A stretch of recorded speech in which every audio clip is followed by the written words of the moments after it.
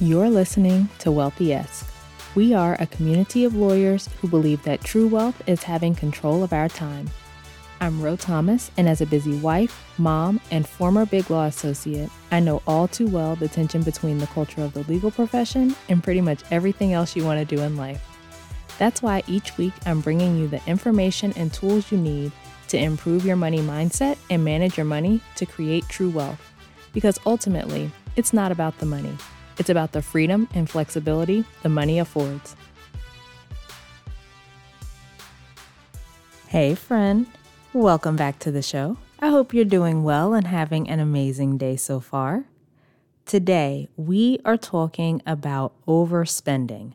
And specifically, I am going to give you some tips to help you stop overspending if you find yourself in this place. I talked to a lot of lawyers, and one of the top concerns that lawyers talk about is overspending. They think they're spending too much money. They say things like, I need to get my spending under control, all of that kind of stuff. So this episode is going to help you with not overspending and getting that spending under control. So the first tip I have for you is to make a plan for how much you want to spend. Because although lawyers tell me that they're spending too much and they got to get their spending under control, often they don't know how much they're spending. They have not decided how much they want it to spend. And you can't truly say that you're overspending if you've never decided how much you want it to spend in the first place. The amount that you want to spend is going to be your target. It's going to be your base. And so if you're spending beyond that, now we can say that you're overspending because we've got an objective measure. But if you have not decided how much you wanted to spend in the first place, you have no idea how much overspending is. Your brain is often going to default to telling you that you're spending too much, regardless of how much you spend. So the very first tip is to make a plan for how much you want to spend. And this is also called your budget. This is something that we talk about a lot. It's intentionally deciding at the beginning of the month or the beginning of the pay period how much you want to spend in each category. When you do that, you're making this plan for how you want to use your money, and then you can see if I'm spending over this category or if I'm spending over the amount that I made, then I have overspent. So make a plan for how much you want to spend in the first place. The second tip I have is to make your plan realistic. So when you're creating that budget, make sure that it's realistic for you. What often happens is people make these idealized budgets. They're like, oh, I should be able to spend this little bitty amount of money, and don't take into consideration how much they have typically spent, how much they need to spend for their lifestyle, for their family, for their household. And that is just a recipe for failure. If you don't make your plan realistic for yourself, you're setting yourself up to overspend.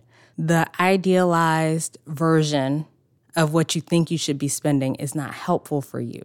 It's not something that you are going to be able to stick to because it's not actually reflective of what you're spending. So let's make the plan realistic for you, for your lifestyle, for the things that are important to you.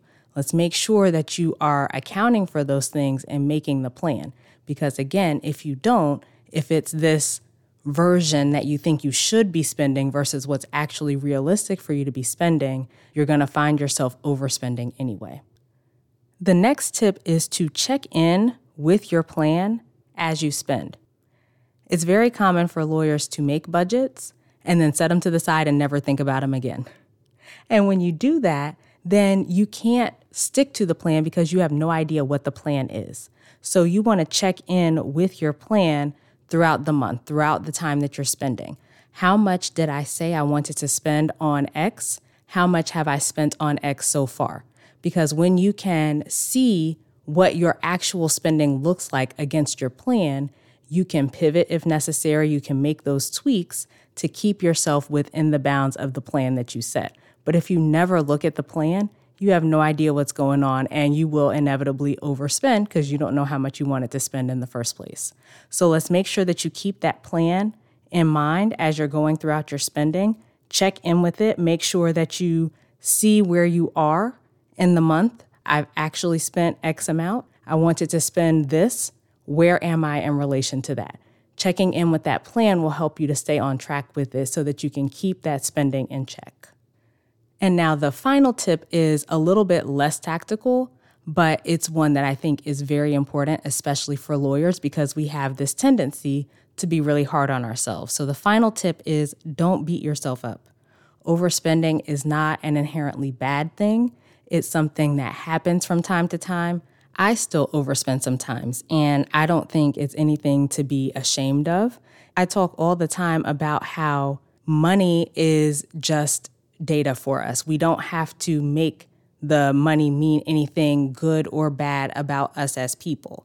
So when you are managing your money, if you find yourself overspending or you find yourself doing something outside of your plan, that's just information for you to use to change what you're doing if you don't like the outcome of it. If I am planning to spend this amount, I find that I'm already halfway through that amount and I'm only a week into the month, then I know that I can make some adjustments there. But I don't have to beat myself up about that. It's not something that makes me a bad person because I'm not on track with my plan.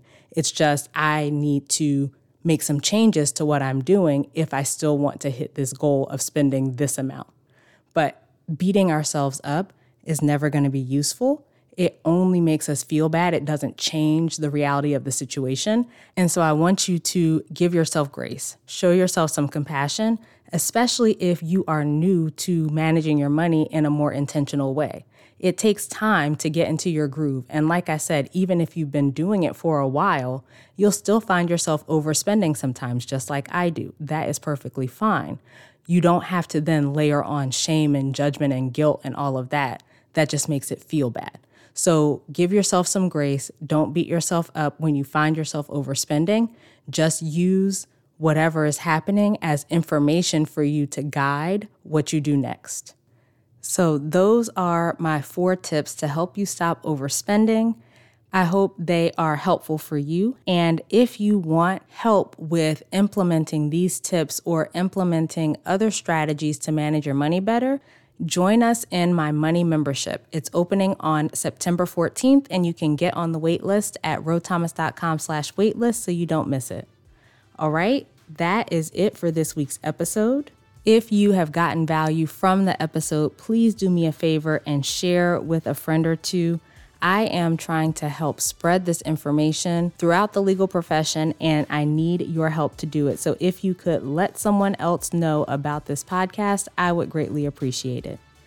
All right, as we close out, friend, I pray that you take the information you learn here, apply it in your life, and open up to the realization that wealth is available to you. As you do that consistently, week after week, you'll continue to take steps to regain control of your time, build wealth, and live the life of freedom and choice you deserve. Talk to you later.